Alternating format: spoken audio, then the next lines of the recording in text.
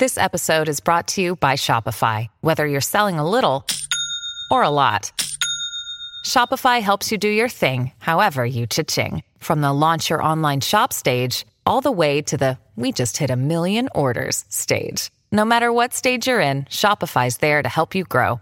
Sign up for a $1 per month trial period at shopify.com/special offer, all lowercase. That's shopify.com/special offer. Osiris. This podcast is in the Loop, the Legion of Osiris podcasts. Osiris is creating a community that connects people like you with live experiences and podcasts about artists and topics you love. Get in the loop at osirispod.com. This is Ahmet Zappa. You're listening to Rock and Roll Archaeology, the fucking best show there is. DIY and House Studios presents Deeper Digs in Rock, part of the Rock and Roll Archaeology Project. Music, culture, technology, and rock and roll. Now, on with the show. Hello, diggers. Welcome to Deeper Digs in Rock, a production of Rock and Roll Archaeology. Christian Swain here behind the mic at the San Francisco studios today. Thank you once again for joining us. In Deeper Digs, we go a little further, dig a little deeper into specific topics that tie in with rock and roll history. The music, the culture, and the technology. It's the companion show to our episodic overview of rock history, the Rock and Roll Archaeology Podcast. If you'd like to help out the RNRA, please head over to our brand new website and click on the Support the Shows tab. You can click from there to our Patreon page and make a much appreciated donation. Or if you'd like to pick up some awesome rock and roll archaeology swag, well, click to our TeePublic link. That's rockandrollarchaeology.com. Okay, let's get to it.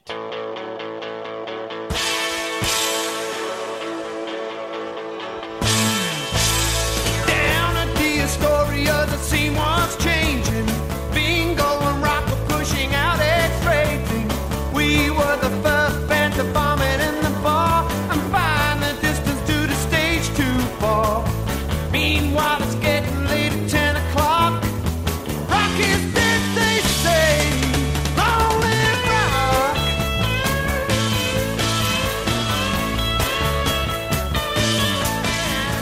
Long live rock.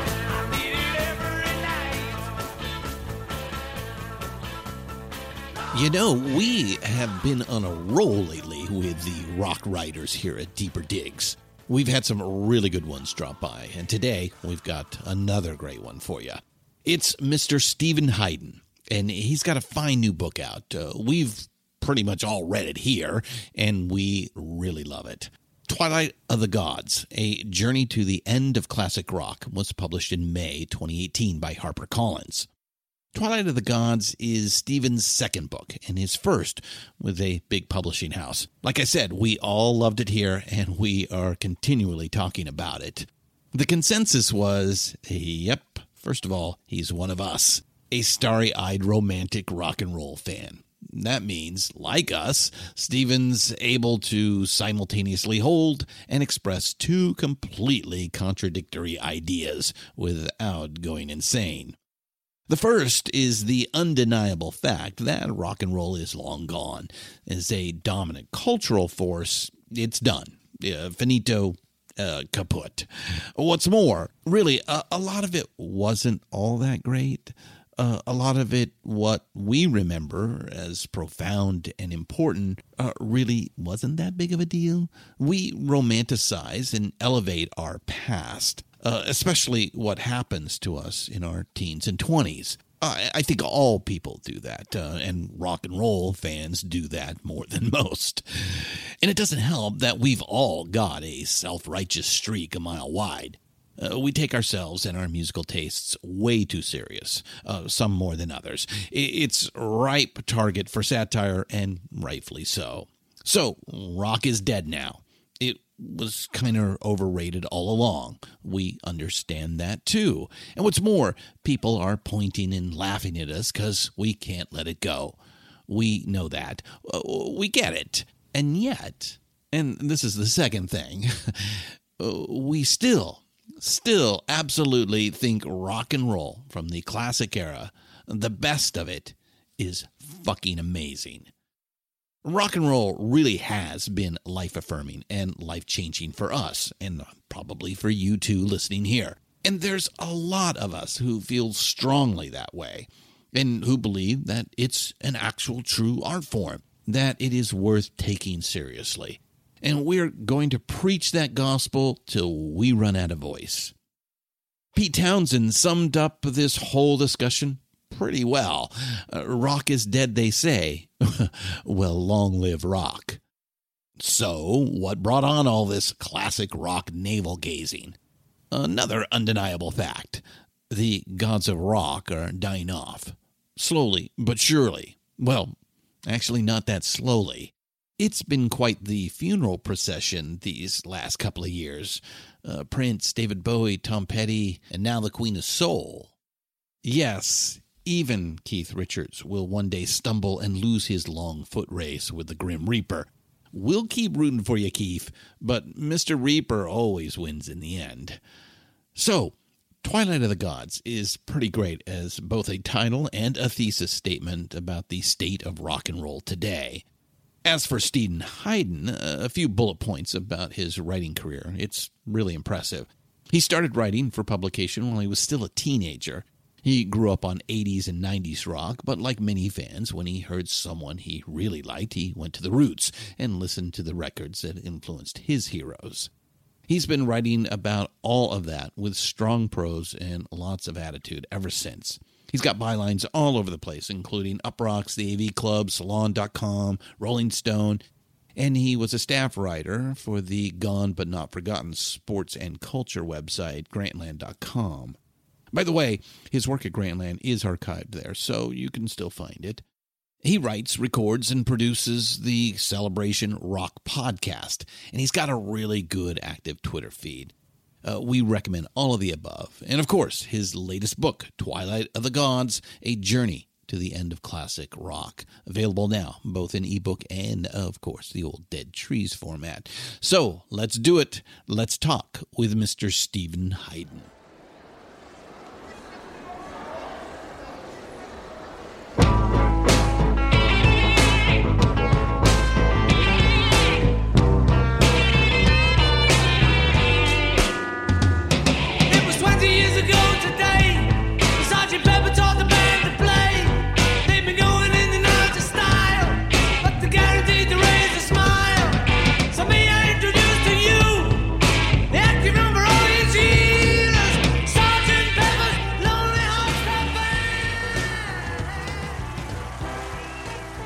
Welcome to Deeper Digs in Rock, Stephen Hayden. How are you doing today? I'm great. How are you doing? I am fantastic. So let's get into it here. Why do you think it was time to write a book on the demise of rock and roll? Now, I know you put it as classic rock, and you give the beginning and ending dates as the Beatles' Sgt. Pepper as Genesis, and Nine Inch Nails as The Fragile as Revelations. So I have to ask on the justification of timeline. Well, I think the thinking behind the book, when I talk about in the subtitle of the book is A Journey to the End of Classic Rock. Yeah. It's really talking about the classic rock generation of the 60s and 70s, and like how we're reaching the point now where a lot of those musicians are either retiring from the road or in many cases they've passed away. And certainly in the last couple of years, we've seen people like David Bowie, Tom Petty, Greg Allman, a number of other very famous people, Prince, pass away. And it's really a reference to that, talking about that generation of artists. And I feel like we're at a moment now where people are, we're talking about this music, and I think whether the music lives on, that's a whole separate question. But what can't be argued is that we will reach a point where all these great musicians that have been so prominent in culture for decades, they will eventually not be around anymore. And I think for a lot of people, certainly people of my generation, I'm 40 years old, so bands like Led Zeppelin, Pink Floyd, the Beatles, the Stones, I got into those bands decades after they first started making music, and in a way, those bands, they were real, but there was also something sort of mythological about them. There was something that was almost time. Yeah. Oh, there was. Yeah, like larger than life. Like I grew up with those guys, and they came out the gate mythological. Exactly. But there was something I think very interesting. Like I think if you are maybe a little bit younger and you get into these bands, it's like they almost always existed as they were in the 70s, because of classic rock radio, because of rock documentaries and books. They're frozen in ember. And it's unbelievable in a way when someone like David Bowie dies, because it's almost like they can't die. You think of them as like Batman or Superman or something, and then they're gone. And there's something that is very profound about that, where it's not just about losing these great musicians, it's about grappling with mortality in a way. It's about realizing that nothing lasts, and like even things that you thought would be immortal, at some point go away. So that was really the inspiration for the book. The passing of these rock stars, and just sort of contemplating in the next decade or so, like, what's it going to be like to see more of these great people pass away? So that was really the starting point for me writing the book. All right. Well. Hey, let's get a little about you. What is the Steven Hyden superhero origin story? Well, I write about this in the book. I'm from the Midwest. I'm from Wisconsin, and I'm a Generation Xer. And when I started getting into music as a kid, like in the late 80s, early 90s, I was a big fan of the music that was happening at the time. I loved Nirvana. I loved Pearl Jam. I was totally into grunge and alternative rock and all that. But there was also something kind of parallel happening at the same time, where I was listening a lot to classic rock radio, which is very interesting, coming to it at that age, because the reality is that classic rock radio really had not been around very long as a format. This idea of like radio playing artists from 10, 15, 20 years past their peak and kind of playing the same songs over and over again. That was something that kind of started to happen in the early 80s. Well, there was the oldies station. I remember that in the 70s, and the nostalgia factor. I think the first time I really noticed it was, famously with Happy Days, right. TV. All of a sudden it's like, oh, the 50s are cool. And then I would go to like, church dances and things like that, and it had a 50s motif to it. And that was the first time I was like, oh, something from 20 years ago is interesting and cool again. Right. What's interesting about the classic rock bands, though, is that unlike, say, like those bands from the 50s, the classic rock bands kind of still hung around. They were still touring. They were still, in many ways, still making hits. Them. The first age of rock and roll, it's really down to about 5 or 6 guys. Right. And, in fact, there's a lull, especially in American rock, between 1960 and 1964. But I think you got a point that, these classic rock bands, number one, there was enough of them to sustain a business model that constantly you could make some money on the road at least, and drum up enough interest so people would go out and buy your records in the newest format, be it albums, 8-tracks, cassettes, CDs, on and on. Well, and I think too, because you brought up the timeline that I write about in the book, and by the way, I know people are going to hear that I write about Nine Inch Nails in a classic rock book, and they're going to be flipping out. But believe me, if you read the book, I'm with you. But one of the things I talk about in the book is that I think as a 90s kid basically coming to this music, there was something contemporary about it in the sense that if you were a Pearl Jam fan, there was a line between Pearl Jam and the classic rock bands. They were clearly influenced by that. Yeah. And Pearl Jam was making records with Neil Young in the 90s, and Nirvana was covering David Bowie in the 90s on the Plug record, and there was a sense of continuity at that time between sort of contemporary rock and classic rock that I think started to break a little bit by the end of the 90s. Because of a variety of factors. I mean, just how the music industry basically ended at the end of the 90s, at least the way that it used to exist in the 20th century. Like once the internet comes in and you can Napster, everything kind of changed dramatically at that point.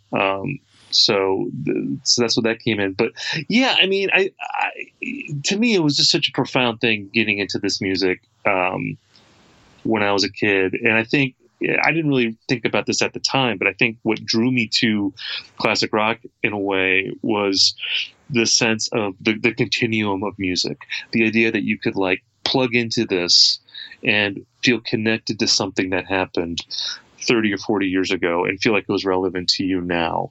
And, there was something kind of very spiritual about that, I think, in a way. It made me feel connected to something that was bigger than myself, getting into this kind of thing.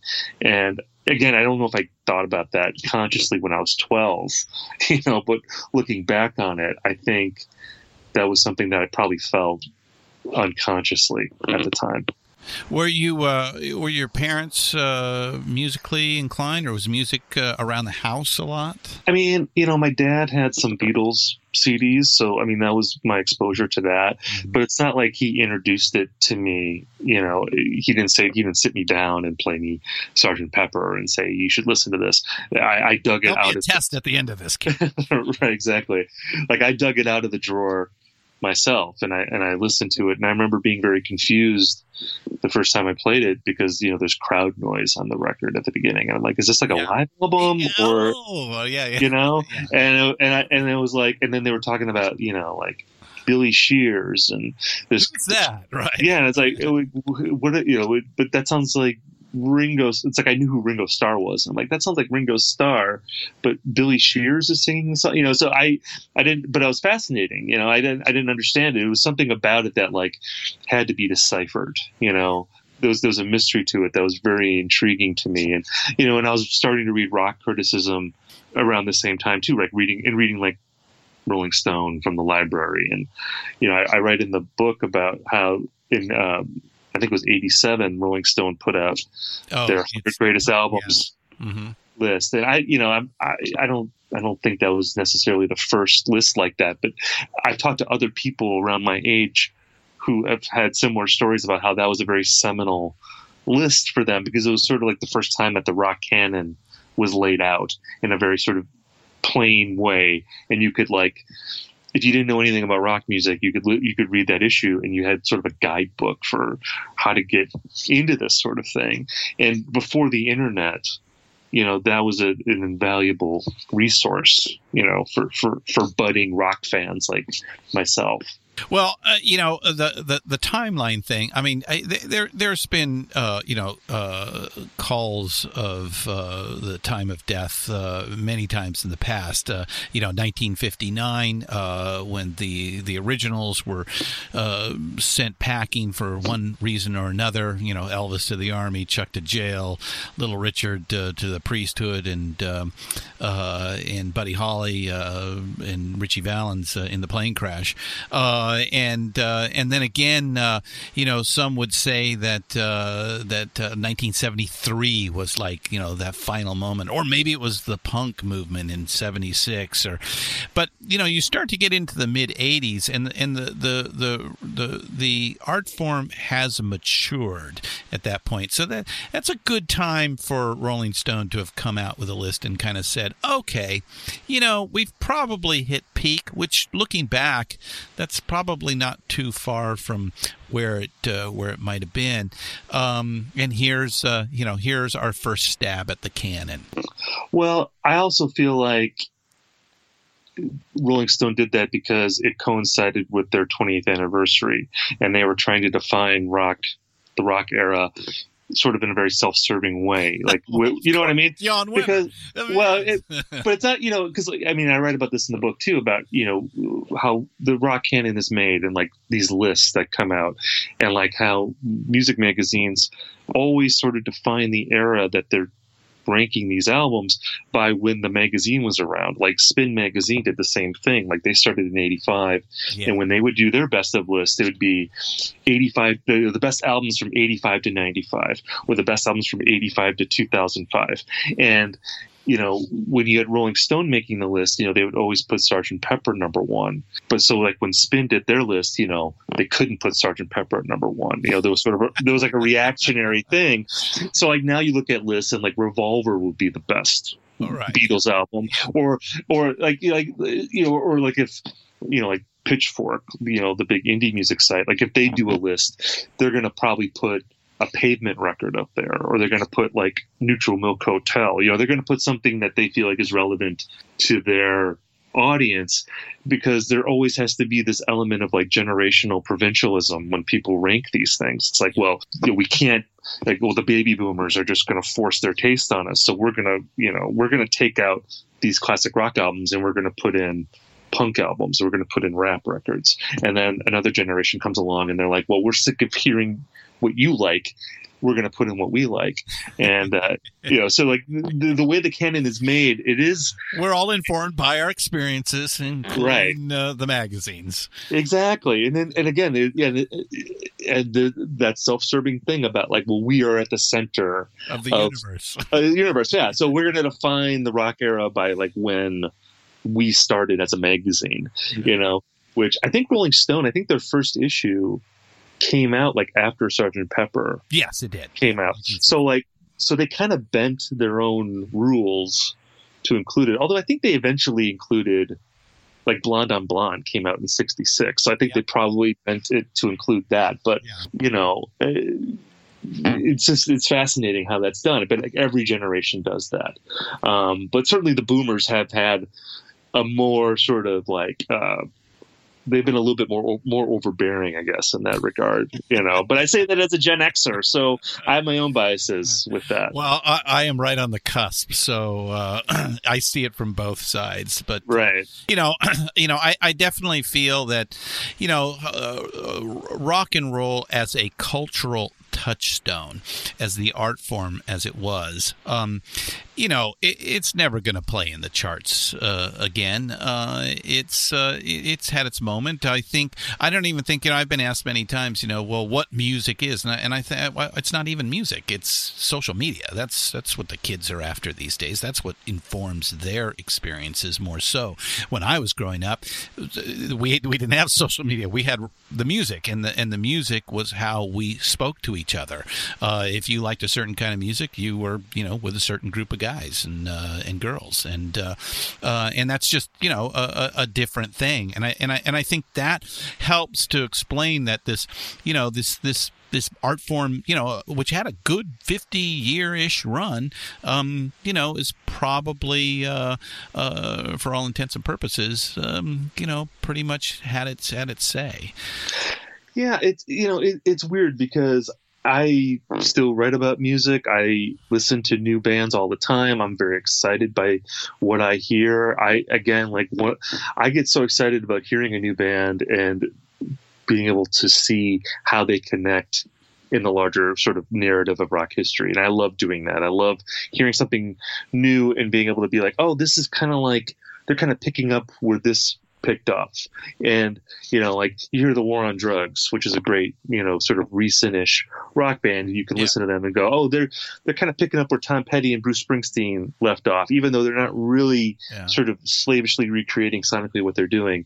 Right now, Greta Van Fleet. Greta Van Fleet talks about them. Yeah. Right. And which is very exciting to me. But I mean, you're right in the sense that, you know, I think one thing that happened with rock music is that the victory in the culture was so complete that it became so pervasive that it almost becomes invisible, that it's very hard to know now what is sort of the rock culture, you know, because you can see elements of rock kind of everywhere in music. You can see it in elements of pop music. You can see it certainly in elements of country music. Oh God, yeah, country is classic rock these days. But it doesn't have the same sort of cultural sort of meaning or identity that it had. It doesn't, and I think that's probably the ultimate fate of anything that becomes that pervasive, that it becomes part of the wallpaper in a way.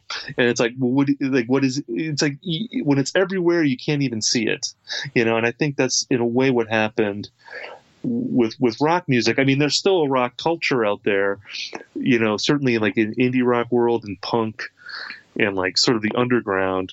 But yeah, I mean, you're not gonna like turn on an award show and see sort of like a classic 4-piece band playing riffs, you know. No. And sort of like that. They're just there to promote the new person who the Grammys or what have you are really trying to get the kids to watch. But you know, I think in my book, you know, it's really trying to get at why this, because, you know, one of the things I kind of grapple with in the book is trying to define what classic rock is. And I kind of come up with my own definition that I use in the book.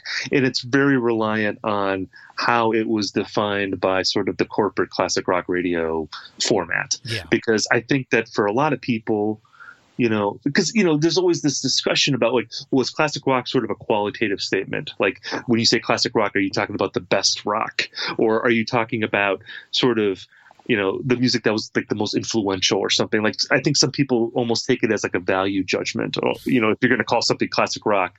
That's why, like, if you call, like in the book I write about REO Speedwagon, and people might say, well, they're not a classic rock band. They're not, you know, the Stooges are classic rock band because they're a much better band. Oh, to which I, with the Changes, man, that's a great song. But it's like, I like the Stooges more than REO Speedwagon, but to me, but REO Speedwagon to me is a classic rock band because they get played on classic rock radio. They're sort of part of that common identifying thing that people are talking about. So I'm very fascinated by that archetype and like why that became something that just transcended so many different generations. I mean, I feel like, you know, I mean, that's such a unique thing that you don't really see that anywhere else in culture, I guess, other than like maybe with movie stars or something, like Tom Cruise being a movie star for 35 years. That's maybe analogous to like U2 being around for that long. But for the most part, you know, the fact that so many of these bands, that Bruce Springsteen can still play stadiums, and also still matter to like so many young musicians. Like I interview so many musicians who are like in their early 20s, and they all love Bruce Springsteen. Like he's like a Woody Guthrie figure now to them. And it's just really fascinating, like how that happened. And I think there's a lot of different reasons for that. And that's kind of what I try to explore in the book, kind of using myself as an example of that. Because there's no real reason why I would have listened to this music, but it was something that was really fascinating to me. And it was like a contrast to the pop music that I was hearing at that time. The idea that pop music, I think, what's great about pop music is that it's very ephemeral, you know, and that it's of the moment, and the moment is what matters. And when, I think it's made that way as well. I think exactly. Companies actually go out of their way to, you know, to give you candy that you will suck on, and for, you know, until it's gone, and then they will replace it with another piece of candy. And that's what it is made to do, and it's what's terrible about it, and it's what's glorious about it. You know, both of those things are true. Yeah. But like, I think as a kid, you know, there was something in me that wanted something else, and I think it's the same instinct that drew the generation or two before me into folk music and into blues, you know, like the 60s generation. Mm-hmm. They started listening to that music because they felt like it was something that more authentic than what they were getting on the radio, on pop radio. And, you know, and the word authentic is kind of a problematic word. I mean, I wouldn't even use that word. I would just say that it's something that existed before you were born, and it kind of feels like it's of the earth, maybe, or it's elemental. It's like something that it was invented at some point, but it doesn't feel invented. And there's a power to that. And I felt that when I listened to that. I mean, to hear Led Zeppelin 4, when I was 13. That album was only 20 years old at the time, but 20 years old when you're 13, that's like ancient history. Yeah. Yeah, totally. Oh yeah. And there was something, and it was very, or Dark Side of the Moon. Like Dark Side of the Moon, it was like seeing the monolith in 2001, and I was like a monkey touching it. You know what I mean? And you got smarter. Exactly. It was, or listening to the Doors or something like that. There was something very attractive about it, and also kind of scary, but you felt like you were going to go on a journey if you listened to this stuff, and that was going to kind of take you beyond the world that you were in. And I felt that very strongly. And of course, I'm sure people hear that and roll their eyes, because there was a lot of bullshit. Not me, not you, and probably not most of our audience, but because we all bought in, man. We all bought into the mythology, but and I still buy into it. I can look at it, I can deconstruct it as a critic, and I can look at it dispassionately, and I can point out like how these things were fabricated, and I can in my book romanticizes a lot of this stuff, but it also looks at the dark side of it and debunks it in a way. But at the end of the day, I still believe in it. I can point out the holes, I can point out the hypocrisies and the downsides of a lot of this stuff. But at the end of the day, I'm still a true believer. You're still sitting in the pews whenever you get a chance. So right. I like how you break the book up into a double album. 4 sides of a concept album, right. Each with about 4 to 6 tracks a chapter. So break down the 4 sides for our diggers. Well, okay, so the book begins with me just talking about how I got into this kind of music. And, it's interesting because like I wrote a book before this called Your Favorite Band is Killing Me. And it's a book about music rivalries.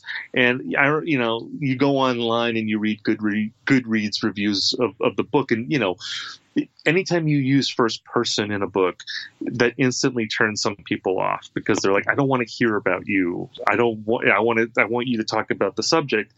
But, in the case of this book, the reason I use first person is that I felt like my experience was like pretty common, that a lot of people had probably gone through a similar thing. So like I write about how I got into the radio and like how, being a music fan before the internet, that was how you learned about music. Like you listened to the radio and you went to record stores, and I had how quaint. And, I would ride my bike. You had to make decisions. There was work involved. There was work involved. And, I always joke about this, but, if I had to go buy a cassette tape, which is what I bought before I bought CDs and long before I bought any vinyl records, I had to ride my bike. It was like an hour to the record store, and it was like Lord of the Rings. It was like an epic journey to the store. Frodo, right.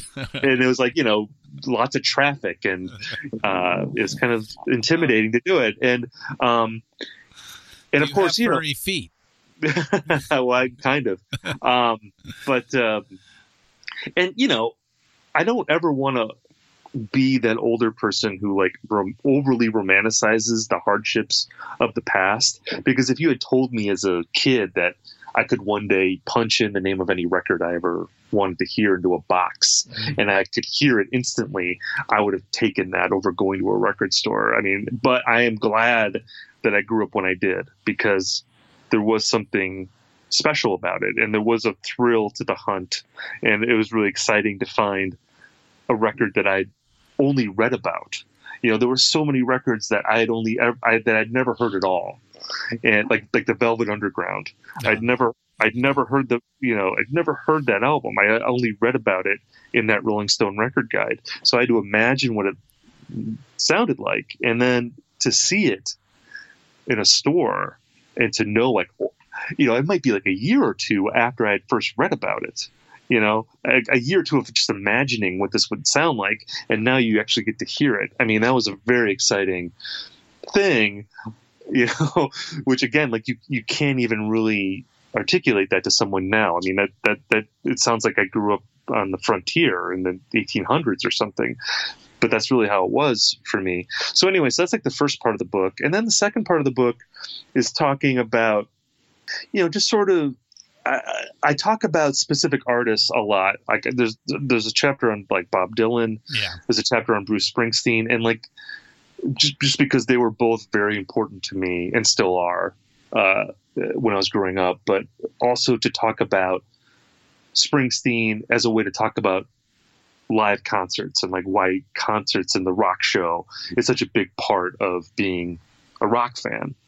Unlike, I think, every other genre, I don't think any other genre fetishizes the rock show, the concert experience, no, as much as like rock fans do. Yeah. And then Bob Dylan was a way to talk about albums, how albums are such a totemistic thing, like the sort of a truth delivery device, for people, and like how when I was growing up reading about music, Bob Dylan was always the person that. He was like the top guy. He was the guy that you had. Yeah. Everybody. Yeah. Oh man. If you don't understand Dylan, you don't understand rock and roll. Exactly. He was a puzzle. Which you could never understand Dylan, but I digress. Right. And it took me forever to get into Bob Dylan. Like it took me years. I didn't get Bob Dylan for the longest time, and then of course, once it clicked, I was totally obsessed, and still am. To this day. I mean, he's still like, probably my favorite artist of any kind, Uh-huh. Oh yeah. I mean, like, it's weird because, talking about Springsteen and Dylan, the difference is like, someone like Springsteen, he embraces being a hero. Yeah. He embraces the audience. The working class hero. Yeah. Yeah. And he took all the elements and fused it together to create the perfect American rock and roll star. Absolutely. And he welcomed all of the adulation that Dylan rejected. Like Dylan would intentionally do things to let people down in a way. And then you go back 20 years later and you realize that he was actually doing something pretty brilliant. And I think one of the things I write about in the book is his Christian era, which was the last era of his that I got into, and then I became totally converted. And that was before this box set came out, that the Christian era box set that came out last year, which includes his Toronto show from 1980, which was a bootleg for a long time, and that was a big turning point for me in appreciating that era, just because his band in that time was so great. Like Jim Keltner playing drums, and this guy, I can't remember his guitar player's name. He was in Little Feat, but he just had an incredible band. And like the live recordings are like way better than the albums, which is true for a lot of Bob Dylan stuff. But but anyway, I'm getting a little side two. That's side two. Side three is starting to talk about sort of the downsides. Kind of, it's like where the story turns. Like every rock story needs the glorious rise, and then there's the fall, and that's talking about a couple things. I mean, talking about sort of the downside of the sort of the decadence of rock and roll, which was a very attractive thing for me. And if I'm being honest, it still is. I'm probably not alone in when I listen to the Rolling Stones at home. If I put on Exile on Main Street on vinyl, it's really hard for me not to start drinking bourbon and beer and smoking joint like that. It's like, were you listening to? Have you gotten into the smack lately? No, I've never gone that far. I'm just drinking because brown. That's what they were doing, but yeah, right. I'm not doing like black tar. It's just brown liquids for me, so. Oh, and here I thought you were going full experience. No, not even below. I'm not doing below real deep. But talking about that stuff, and also talking about like the sexism certainly of rock, the ways that kind of getting back to the canon about how the weird ways that genres were designed to keep classic rock exclusively almost white and male, right? And how there's so many different artists that you could have included, certainly on classic rock radio, that would have fit, that didn't get played. I think certainly like the division between like rock and like soul music is sort of totally fabricated thing that should have I never. don't even recognize the line anymore. I mean, certainly at the time there was a line. There's no two ways about it. But nowadays, funk and soul, of course, that's fucking rock and roll. Of course, it's like if you like Otis Redding. Oh my God! Clearly, my favorite. Clearly one of the greatest rock singers ever, who like influenced so many singers. I mean, it's like starting Rod Stewart. Any sort of like big voice, raspy guy. Janis Joplin, right. Her whole shtick was built on Otis. Right. So talking about that. So that's side 3.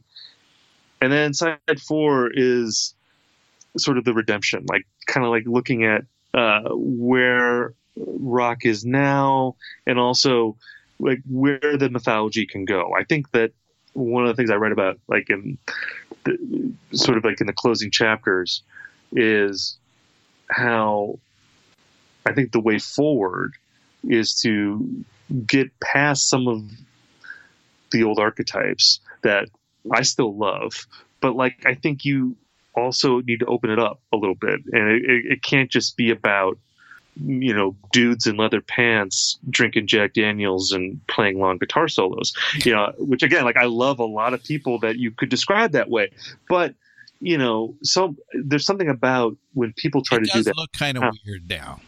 Yeah, it just it's anachronistic. What's funny is that of all the genres, and I don't think I'm wrong in this, the only genre that hasn't made its 20-year reprise is like hair metal.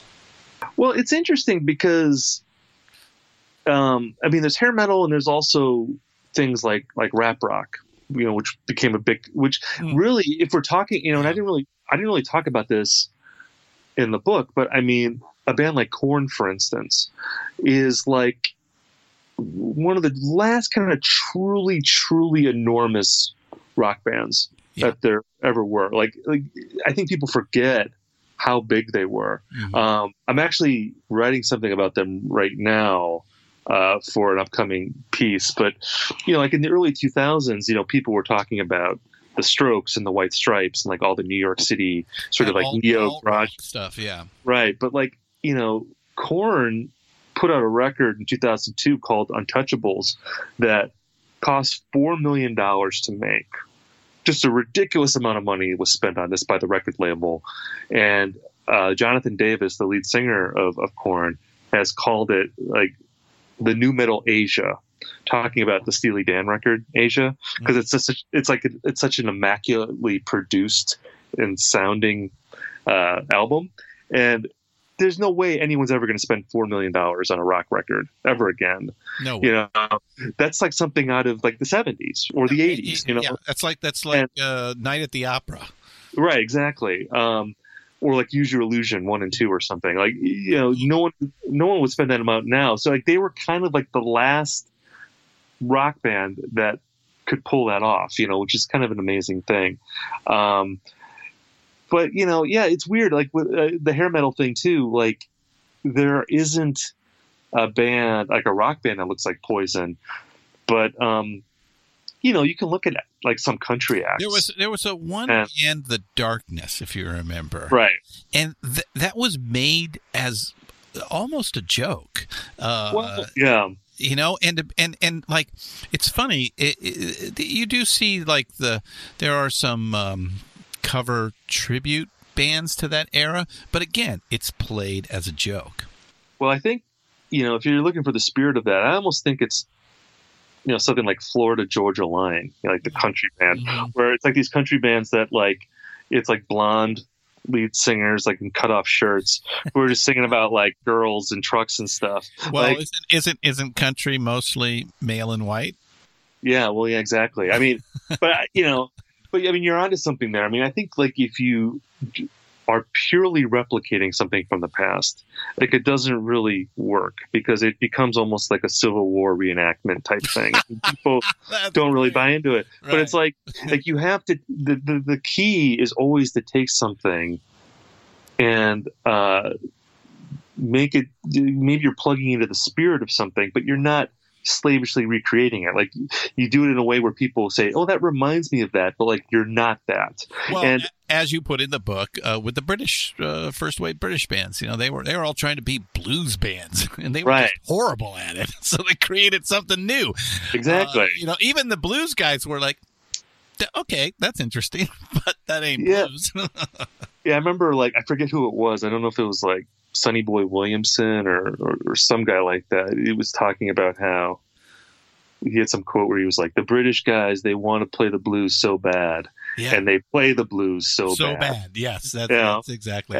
Because like they would, but then again, they it's created like something new, right? Like you listen to the Animals, and you're like, the Animals, they don't sound like Howlin' Wolf, but they have their own thing that's really powerful, So they're kind of drawing on that, and like I there's a chapter in my book about Phish, and where I talk about them in a way being like a postmodern classic rock band, because I feel like they do a lot of the things that bands in the 70s did, but well, they took all the piece parts, almost kind of like what Bruce did to create the perfect rock star. They did inverse. In inverse, they took like some Zappa, they took some big rock arena stuff, and some funk, and then they threw that in a blender. And they did it in a way where it's like this totally unique blend of reverence and irreverence, where they can, I think, evoke that era from a place of genuine affection, and yet. They're not wearing costumes. They're not wearing the bell bottoms and like the clothes. Fishman's wearing a costume, right? And yeah, exactly. He's wearing the dress. He wears the dress. But I mean, like they're not dressing like it's 1973. No. And like if they cover like Freebird, they'll do it like a cappella. They do an entire album. The musical Mask for Halloween that they pull out every once in a while. I don't know if they still do it, but they used to. They still do Halloween. Yeah. And there's always just like a little bit of a twist that's not jokey necessarily, but it's not a slavish recreation of something. It's like evoking something while also being something new, which I think is always the balance that like the best rock bands are able to strike. Where like when you talk about Led Zeppelin, it's always interesting because people talk about Led Zeppelin like stealing music from blues people, and certainly they did, like especially literally the first do that. album. Yes. but at the same time, when you listen to Led Zeppelin, you're not going to mistake them for Robert Johnson. It's clear that they are doing something. Like you listen to a Zeppelin record, they're not trying because they can't. They can't sound like country blues people from the 30s, even if they're like lifting lyrics without getting credit, which was a horrible thing to do, obviously. But they still they could be reverent of that music, but they couldn't help but be different from it because of the distance from where they were and from where the source material was.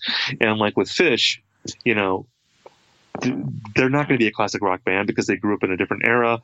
They don't have the same sort of mystique that those people had, but they bring something else to it that is better. Like it's better for them that they don't have, that they can't sort of slavishly recreate something.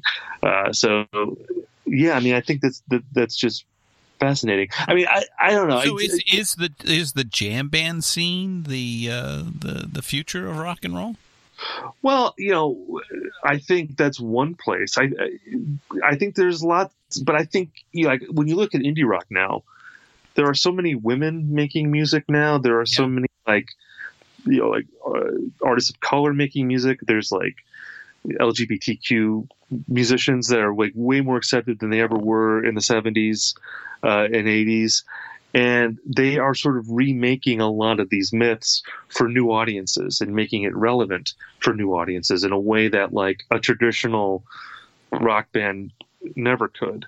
And I think that's another place where there's the future.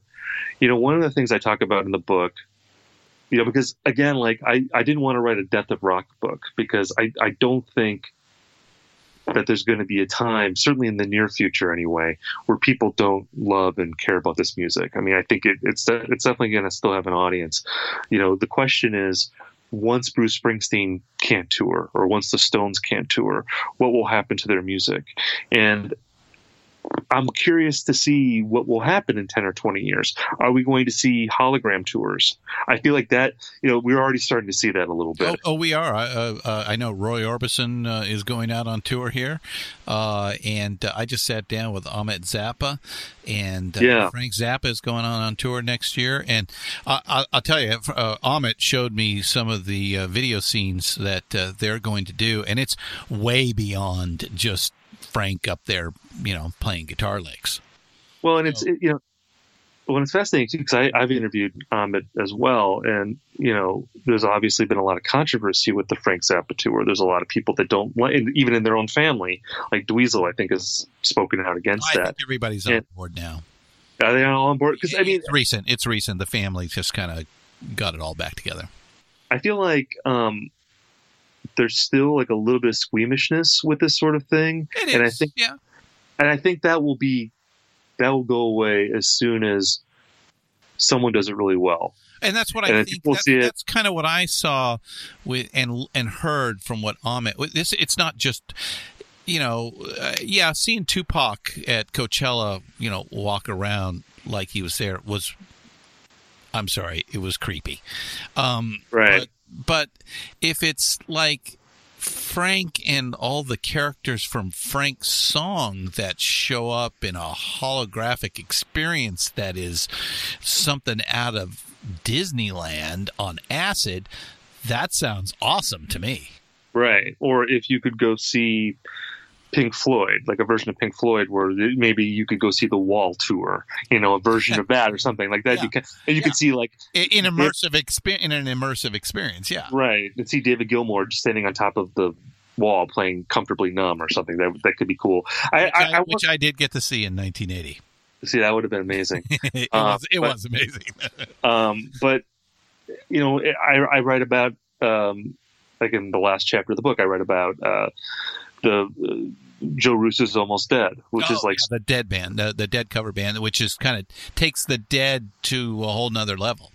Yeah, and like how they have, it's interesting with them because, and I think there's still a lot of potential to be worked there, but in a way, what they're doing with the Dead, it reminds me of the British rock bands of the 60s and how they approach the blues and like how they sort of would take these blues songs and then invent new music out of it. And in a way, a lot of these tribute bands, they almost treat the Grateful Dead as like a collection of blues songs. Like we're going to take these sort of established repertoire that everyone knows, and we're going to extrapolate it in our own way. And that's how we're going to make new music.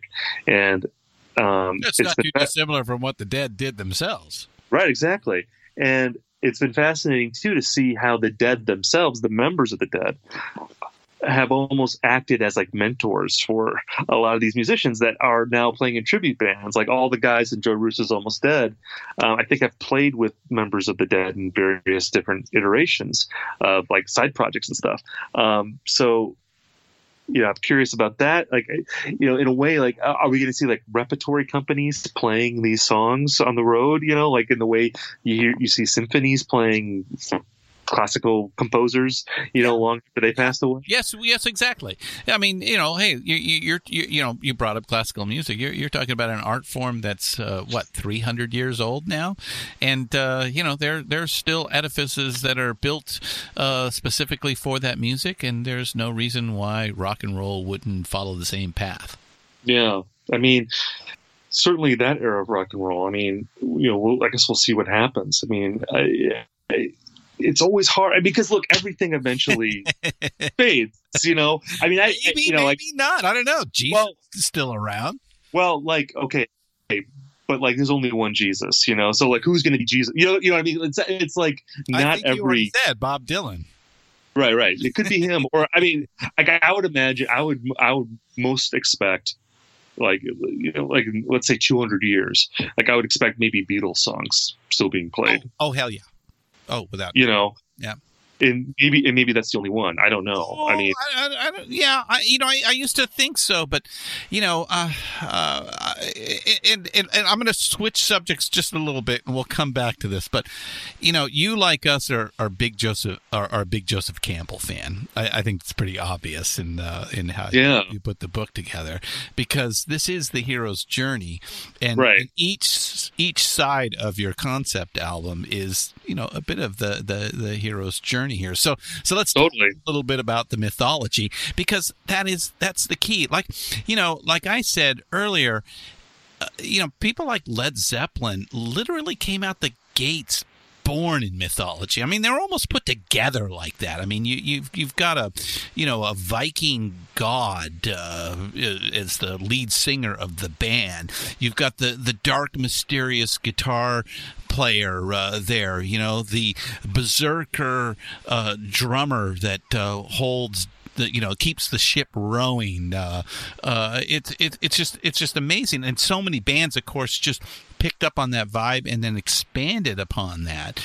So, because of the core of the book, and I think we're on the exact same wavelength, I think this is what is special about the art form, this 50-year-ish rock and roll that was a touchstone for its times. And I think the further away we get, the more important the story will become. Now, of course, that's going to depend on how the future is played out. You're either going to get the naked dude on 2112, or you're going to have churches of rock and roll on every corner.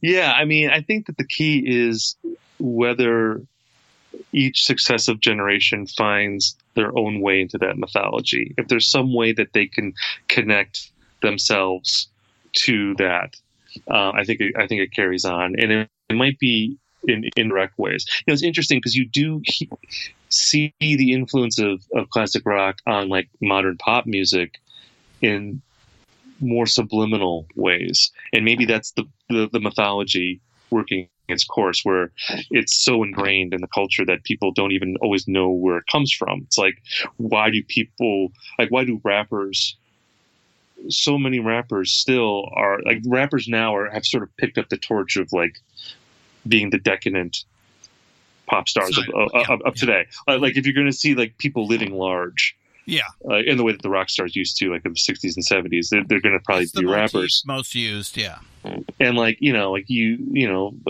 I think it was on Watch the Throne, like Jay-Z talks about like being like Black Axl Rose, talking about sort of emulating Axl Rose in a way, and like how Axl Rose, of course, is descended from Steven Tyler and Jim Morrison, and and that's how the mythology kind of goes on. It's like it may not be such a obvious thing to a lot of people, but it's like if you dig a little bit deeper, you see like, well, where do these, like, why do people feel the need still to put out albums? Because again, my book, I talk about how albums have really been diminished by technology, but at the same time, artists still insist on making albums. Like when that's a disconnect. I mean, I know Drake has kind of gotten the message that just write a song, produce a good song, and if you think it's good, then put it out. Exactly. One at a time. And then after 5 years, you can go back and make as many albums as you want, called the Greatest Hits 1, 2, and 3. But I think that there's still something about the album as an artistic entity that is the musical version of a novel or a film or a painting. Mm-hmm. I think that still has resonance for people, like whether it's Frank Ocean. You need to put in the time and effort to make the entire thing worthy.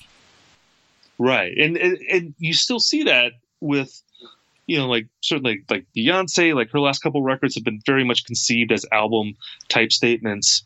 And you hear her talking about it, and she talks about how, she wants to sort of make people sit down and absorb something from beginning to end and see how all the songs connect to each other. That's a very sort of classic rock mythology type way of looking at art, like that's where that comes from. And so kind of going back to the point you were making about how these things become entrenched. And of course, classic rock mythology is itself sort of derived from these heroes journey type stories that have been passed down for centuries. So it didn't just start with rock music, of course, but I think with a lot of music even now that isn't even rock music, the things that people put significance on and that they value, it does, if you dig down a little bit deeper, it does stem from this classic rock mythology, the things that mattered to that culture, albums, live shows, connecting with an audience, like that sort of stuff. It's gone away, but not really. It's kind of lurking in the background. Well, okay, so I got a serious question. What's the problem with Don Henley? It's funny because I have a love-hate relationship with Don Henley, and I think it comes through in the book. I take some shots at him, but I write about the Eagles. I write about the Eagles. I mean, look, the Eagles are insufferable people. I mean, are you a Big Lebowski fan? Well, yeah, of course. I read about it in the book, but also their documentary is like one of the greatest rock documentaries ever. I've seen that so many times. Oh yeah, and like the history of the Eagles is, you're like, wow, you guys are going there. Okay, yeah. But you don't watch that and think, oh, these are great guys. Like maybe Joe Walsh. I think Joe Walsh is legitimately awesome, and he's a cool guy. I always exempt Joe Walsh, but like Don Henley is a pretty surly guy, and he always was. But he also, I mean, look, I think he wrote great lyrics. Consummate professional. I think he's a good songwriter. I think I respect him on that level. I mean, it's just like Jim Morrison. Like, I have a love-hate relationship with him, too. I think he is like, look, you can love the Doors and acknowledge that Jim Morrison acts like a buffoon sometimes, but that's part of what's lovable about him, too. Like, he's a guy wearing leather pants, reciting poetry on stage. I mean, there's something sort of ridiculous about him, but also awesome. Like, he created an archetype for a lead singer that, still has kind of been filtered down. Yeah. To people now. So, I mean, and I think this is something that echoes throughout the book that, and I say this towards the end, that I can acknowledge all the things that are bad about classic rock, that are corny, that have not aged well, that, that are problematic. But this is, I think of it like America. I'm a patriot. I still love America, even though I can acknowledge all the things that are bad about America, all the things that America has done wrong. I can acknowledge all the things that classic rock has done wrong, but classic rock is still my country. This is where I come from, and I will always love it. It is a reflection of America, so there's no surprise there. Right. Exactly. Totally. And so, I don't, I mean, unless you're just a totally starry-eyed fan, who can't ever see anything wrong with anything that you love. I mean, I think we all kind of come from that. We can all listen to albums and go, oh God, this drum solo is ridiculous. This doesn't need to be there. But you also kind of love the drum solo because it's part of this thing. It's part of this package that you love. And it's like the excess of it is ridiculous, but it's also kind of glorious at the same time. So, in the case of Don Henley, yeah, I think he's a jerk, but I think he's also a fascinating person. I could talk about Don Henley for hours. I think and I think the Eagles are a fascinating band. I would never want to hang out with them, but I would love to. I've read books about them. I've watched 4-hour documentaries about them. So, I also love them at the same time. So I want to ask you about Charlie Gillett and the legacy artist. Can you give us a breakdown on his theory of legacy artists? Yeah, so Charlie Gillett was a British disc jockey, and he wrote a book in 1970 called The Sound in the City. Have you read that book? No. You haven't read that book? This is like one of the first really good comprehensive histories of like early rock and roll. It was like it's kind of like from the mid 50s to the mid 50s to the late 60s. And there was him. There was this guy named Nick Cohn. Yeah, well, Nick, yeah. He wrote a book called The Wop Wop Baloo. Yeah, I know that one. He was another one, kind of early rock historian. There's Richard Meltzer was another one who wrote The Aesthetics of Rock, which was like a big pioneering rock criticism thing. And like one thing that all those guys had in common was this belief that rock and roll, which they called sort of early rock and roll, or like 50s music, was sort of like the real rock and roll. That like it was music that was made for teenagers.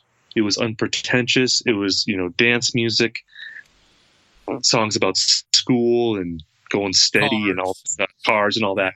And like, they love that stuff. And then when you get to the late 60s, they delineate between rock and roll and rock.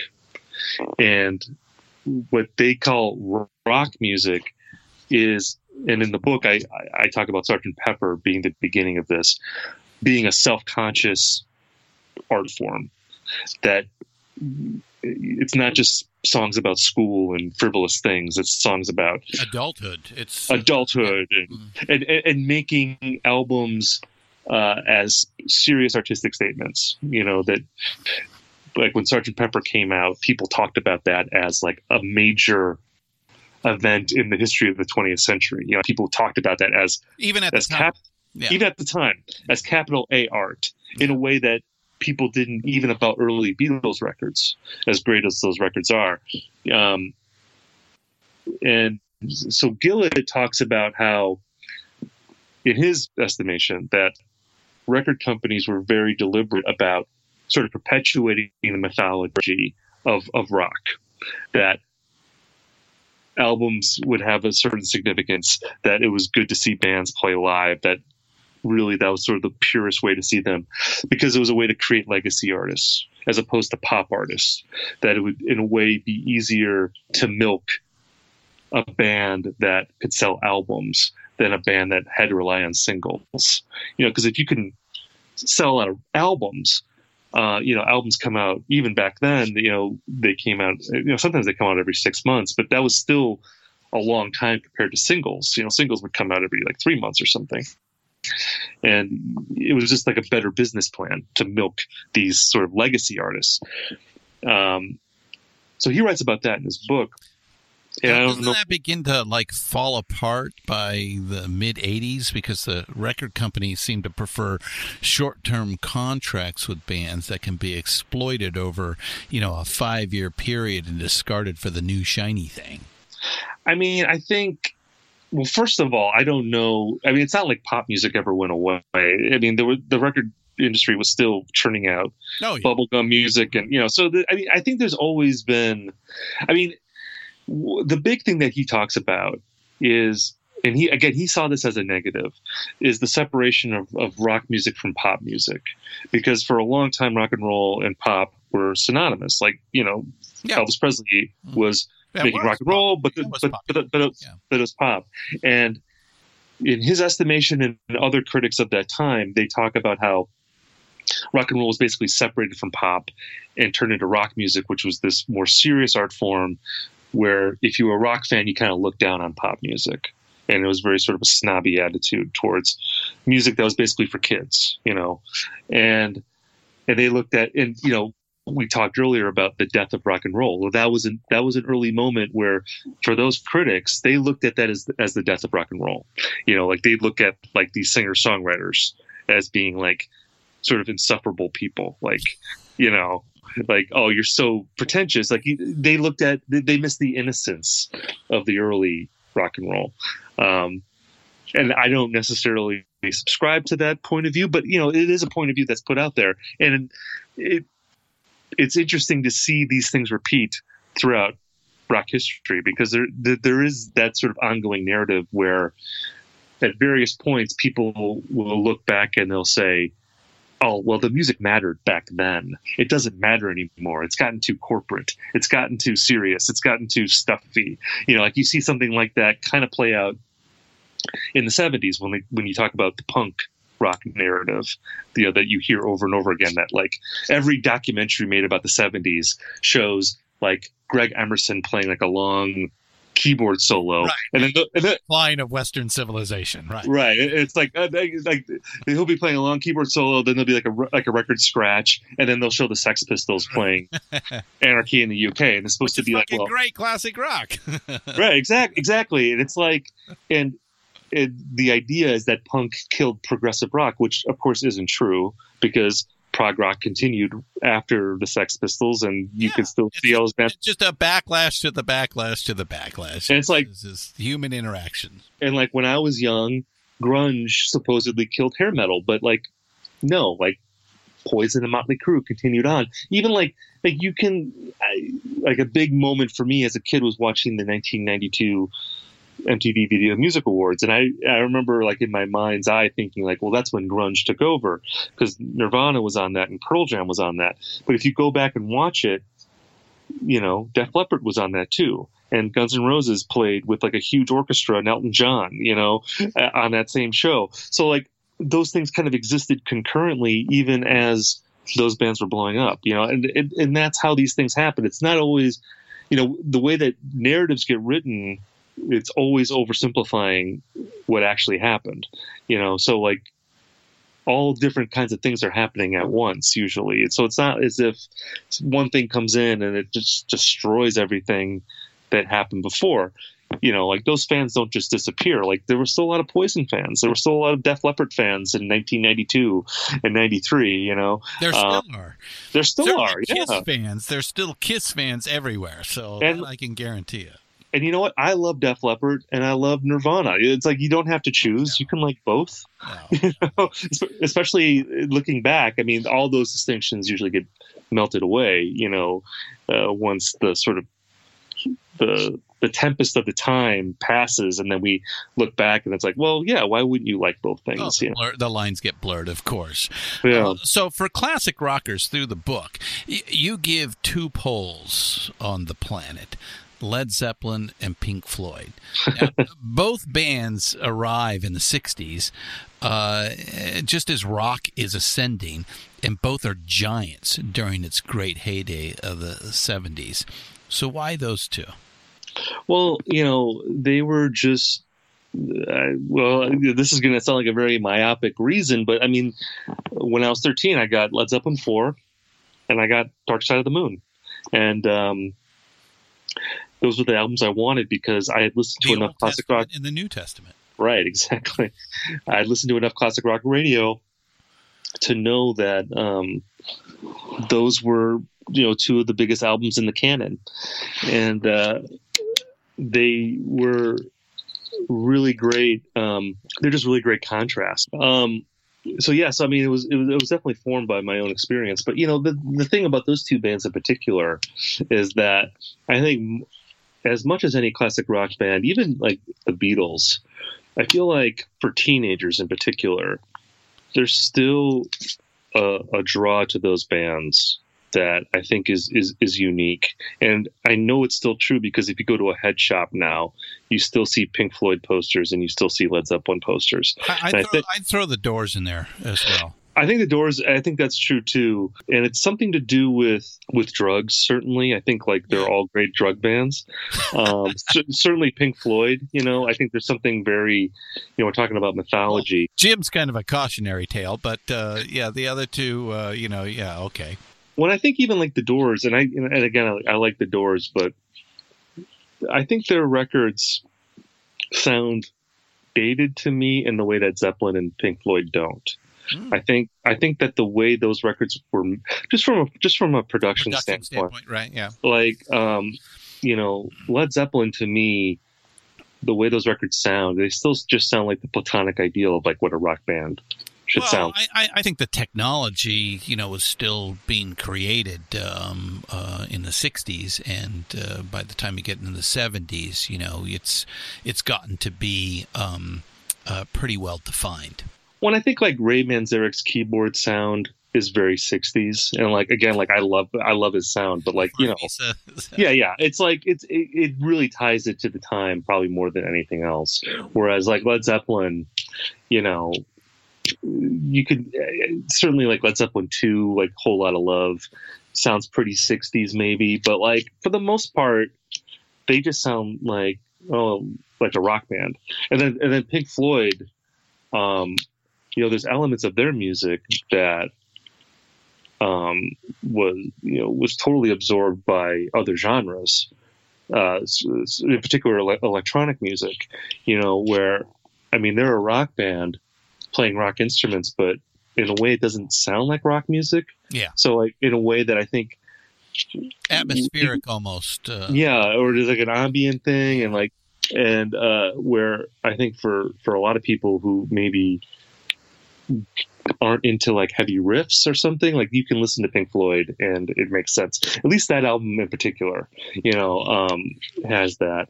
But yeah, I mean, they were, like Led Zeppelin, just to be totally reductive, like Led Zeppelin was like sort of the primal band, and like Pink Floyd was more of the cerebral band.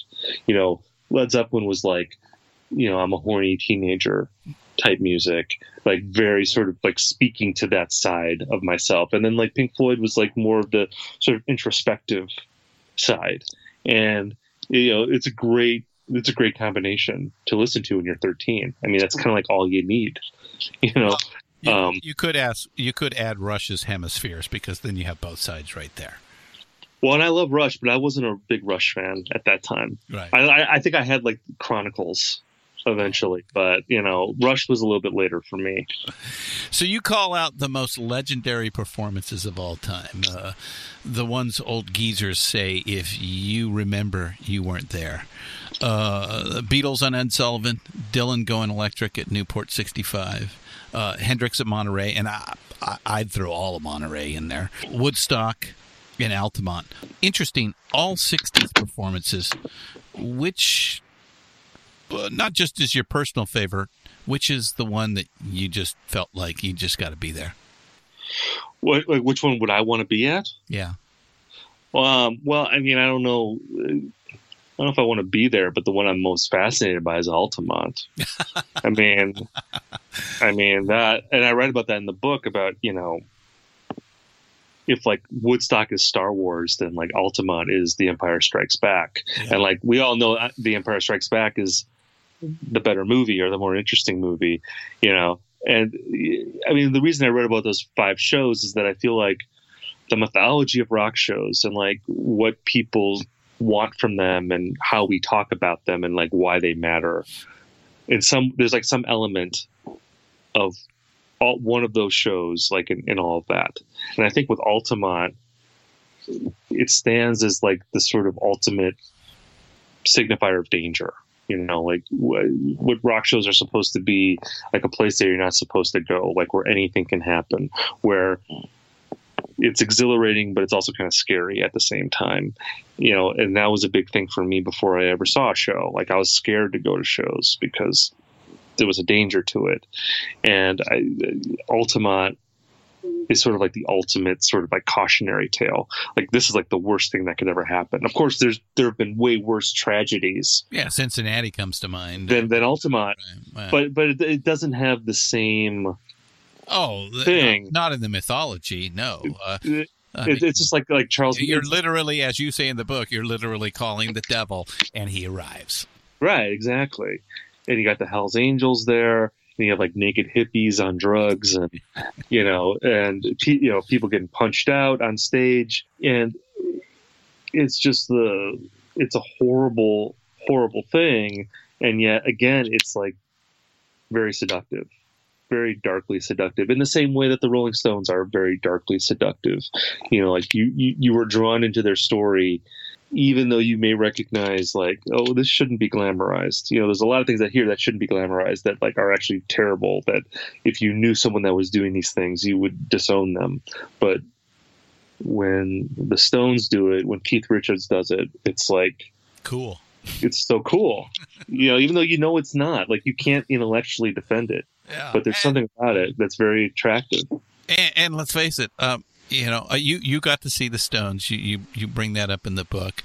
As far as playing live, especially in arena, I've seen them like a handful of times, and they're the only band that doesn't seem small in a football stadium.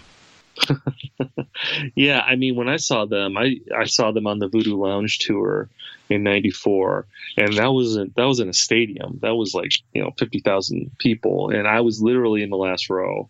Like my back was to like the top of the stadium, and I'd never really gone to like a rock show like that before, and you know, and I always joke about this, but it's true. Like, I thought I had to go see the Stones because it was inconceivable to me that they would last any, like, past that tour. Like, you know, like Mick Jagger, I think, was 50. And it was like, well, there's never really been 50-year-old rock stars that I know of. You know, he's going to retire after this. Right. And of course, you know, that's like 25 years ago now.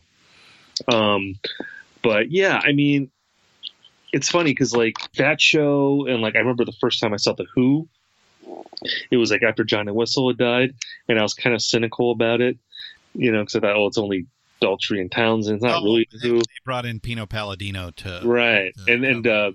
Zach Starkey was playing drums, and Right. and they came out and played I Can't Explain, and it was like I was off. Shit. Yeah. And same thing with the Stones. I think I was probably like a little bit cynical about it, and then they come out and they play Not Fade Away, and it was like, psh, I'm gone. And there's something that just happened at that show where they became the Stones of the 70s to me. Like, you know, I mean, I read about this in the book that, like, you know, I think especially for people my age who never got to experience these bands at their peak firsthand, that there's a lot of imagination that goes on. There's a lot of projection that goes on because you see documentaries, you look at album covers, and bands sort of exist in your imagination the way that they were then. That isn't necessarily who they are now.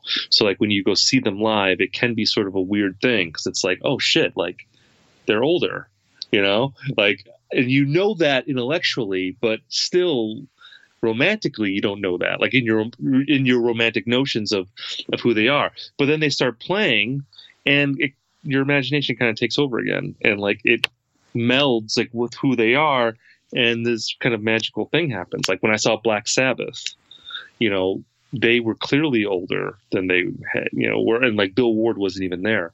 No. But it was This is awesome. on the last tour on the This Is the End tour. Yeah, but it was great. It was amazing to see them, and they sounded awesome. And well, you can see that. You Yeah. can see that in the local tribute band.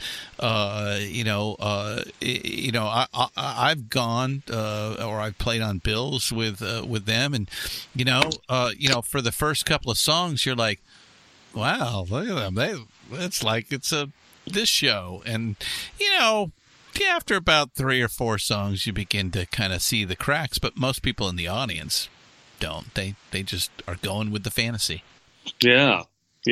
Well, and because, and it's not even a tribute band. I mean, people go see Fleetwood Mac, and it's Mike Campbell's playing there now, and it's like not really, it's a different version of what they know, but it's like you go anyway because it's still better than nothing. You're still experiencing this music that you love, and like you're sharing it with a group of people, and that ritual of loving this music, I think that is what ultimately people pay so much money for. It's always going to happen. I started seeing the Dead in the 80s, and I would meet these old geezers that were like, oh man, this is nothing. You should have saw them in 1972. And then I'd meet even older geezers who would say, no, 72, nah, the 1968 was like the year. Right. So, to each their own. And at the end of the day, and I forget who said this, but it's like whoever's having fun rules the night, and it's like and you go like Dead and Company or something. Yeah, you can make jokes about, it's John Mayer playing, like he's not Jerry Garcia, but it's like there's like 20,000 people having a great time, and they're loving this music.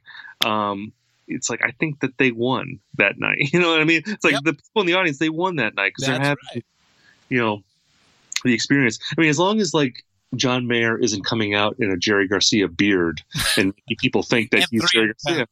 Yeah. As long as there's no like, fraud going on, I don't really see the problem with that. No. People know what they're getting and they enjoy it. Yeah. And, and look, it takes a little bit for the band to get together. And, after 3 tours now, they kind of have a band. It's not the Grateful Dead. They don't even call themselves the Grateful Dead. But it's, right. It's still taking this wonderful music, and let's face it all comes down to the song, and these amazing songs that people people still want to hear. And I think we both agree that people will want to hear for at least the foreseeable future.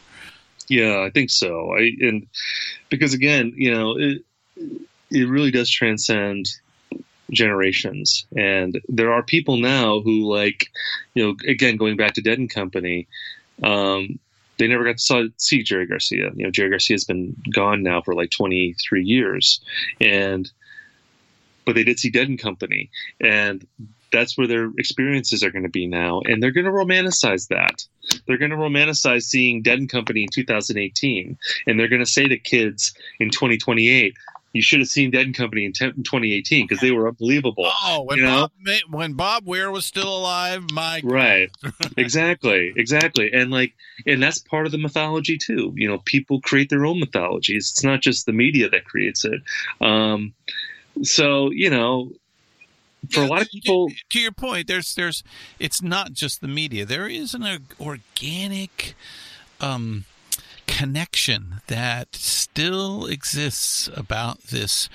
Again, to bring Joseph Campbell up, who was introduced to a Grateful Dead concert at one time late in his career, and he walked away going, Festival of Dionysus. It's exactly what the Greeks did. Right. Exactly. Like, rock and roll didn't invent this stuff. It's drawing from something that these stories Primal. They're in the earth, and that's why they matter to us. And there's a lot of value in that, and I think, again, you can, because in my book, I describe the book as an affectionate critique, like where I have a lot of affection for this. I feel a lot of romantic, I romanticize it to a degree, but I also can see it for what it is, and I can critique it, because I think that's what you have to do, especially if you're going to write a book about something. But again, at the end of the day, like, even if I can say, like, well, even if you want to say, like, oh, this is phony, this was something that was invented by corporations to sell records, and you're a dope if you buy into this. Like, on some level, I can recognize that, oh yeah, this was good marketing, maybe on some level, but something can be a marketing scheme and profound at the same time. It's not an either or proposition. Right. And where it comes from is, if you invest your heart and soul in it, and other people have done the same, then it becomes profound. It becomes transcendent. No matter how it got started or where it came from or like what the motivations were. When you have 50,000 people in a stadium singing along to something because it means something to them, it's profound. I don't care whatever else you want to say about it. Like, that's fucking powerful, and it cannot be denied. I mean, that is undeniable. So isn't a religion the next logical step? Should we just go open a strip mall space instead of Friday and Saturday nights that are all right for fighting? We change the hours to Sunday morning, where we can take a stolen car, meet across the river in Jungleland to celebrate the glory days of the promised land that was living on the edge of the world for 50 years.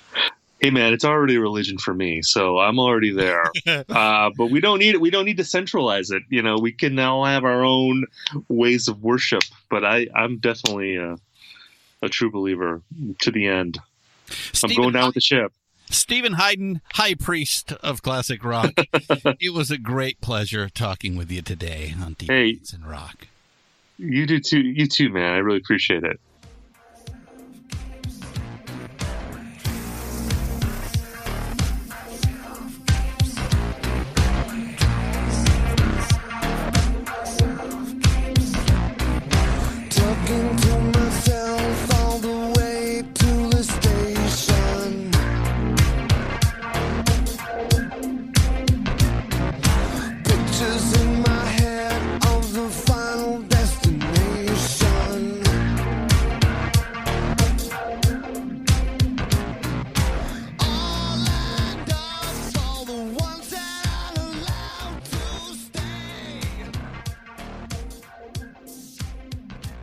Hey, thank you to Stephen for spending some time with us. That was really fun.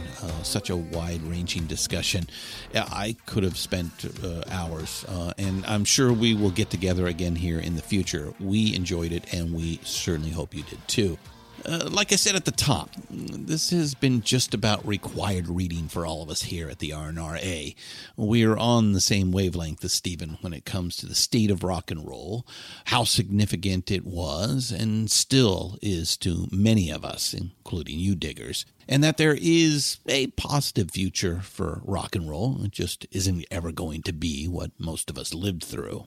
Once again, we are proud to recommend Stephen Hyden's new book, Twilight of the Gods, A Journey to the End of Classic Rock, from our friends at HarperCollins. Go get it and read it. I'm Christian Swain, and this has been Deeper Digs in Rock, a production of Rock and Roll Archaeology. Send me a message sometime on Twitter. That's Swain_Christian. Okay, that's it. Oh, and yeah. Even if we're all dead, keep up the rockin'.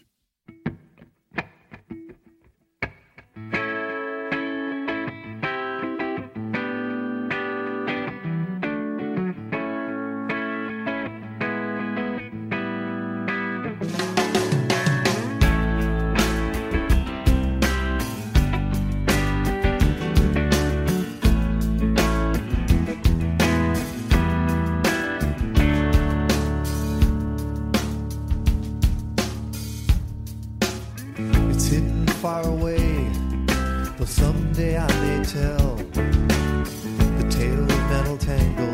Went into your world, I fell. Without you now I'd wander soaking, secretly afraid. But in your grasp the fears don't last, though some of them have stayed.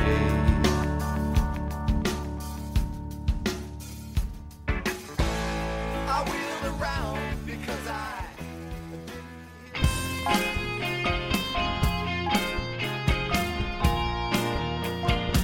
Hey diggers, Christian Swain here with a short pause for a great cause. We believe music education for young people is an investment in a better future for all of us. If you listen to our podcasts, chances are you agree. Little Kids Rock has transformed the lives of more than 650,000 public school students by bringing music education into their schools. Little Kids Rock trains teachers in underfunded schools to teach kids the music they love. From the Beatles to Bruno Mars, Led Zeppelin to Lady Gaga, Chuck Berry to Chance the Rapper. Little Kids Rock has become a national movement to restore, expand, and innovate music education in public schools across America. Visit littlekidsrock.org and learn more about how you can help put music where it belongs, in our schools. Thank you, and let's keep up the rockin' right into the next generation.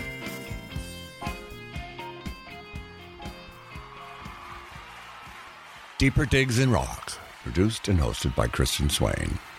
All sound design and incidental music by Busy Signal Studios. All quotes performed by actors unless noted. Playlists can be found at iTunes, Google Play, and Spotify. Please purchase these great and important tracks. All songs, clips, and references can be found on our show notes. Please visit rnrap.com for more information.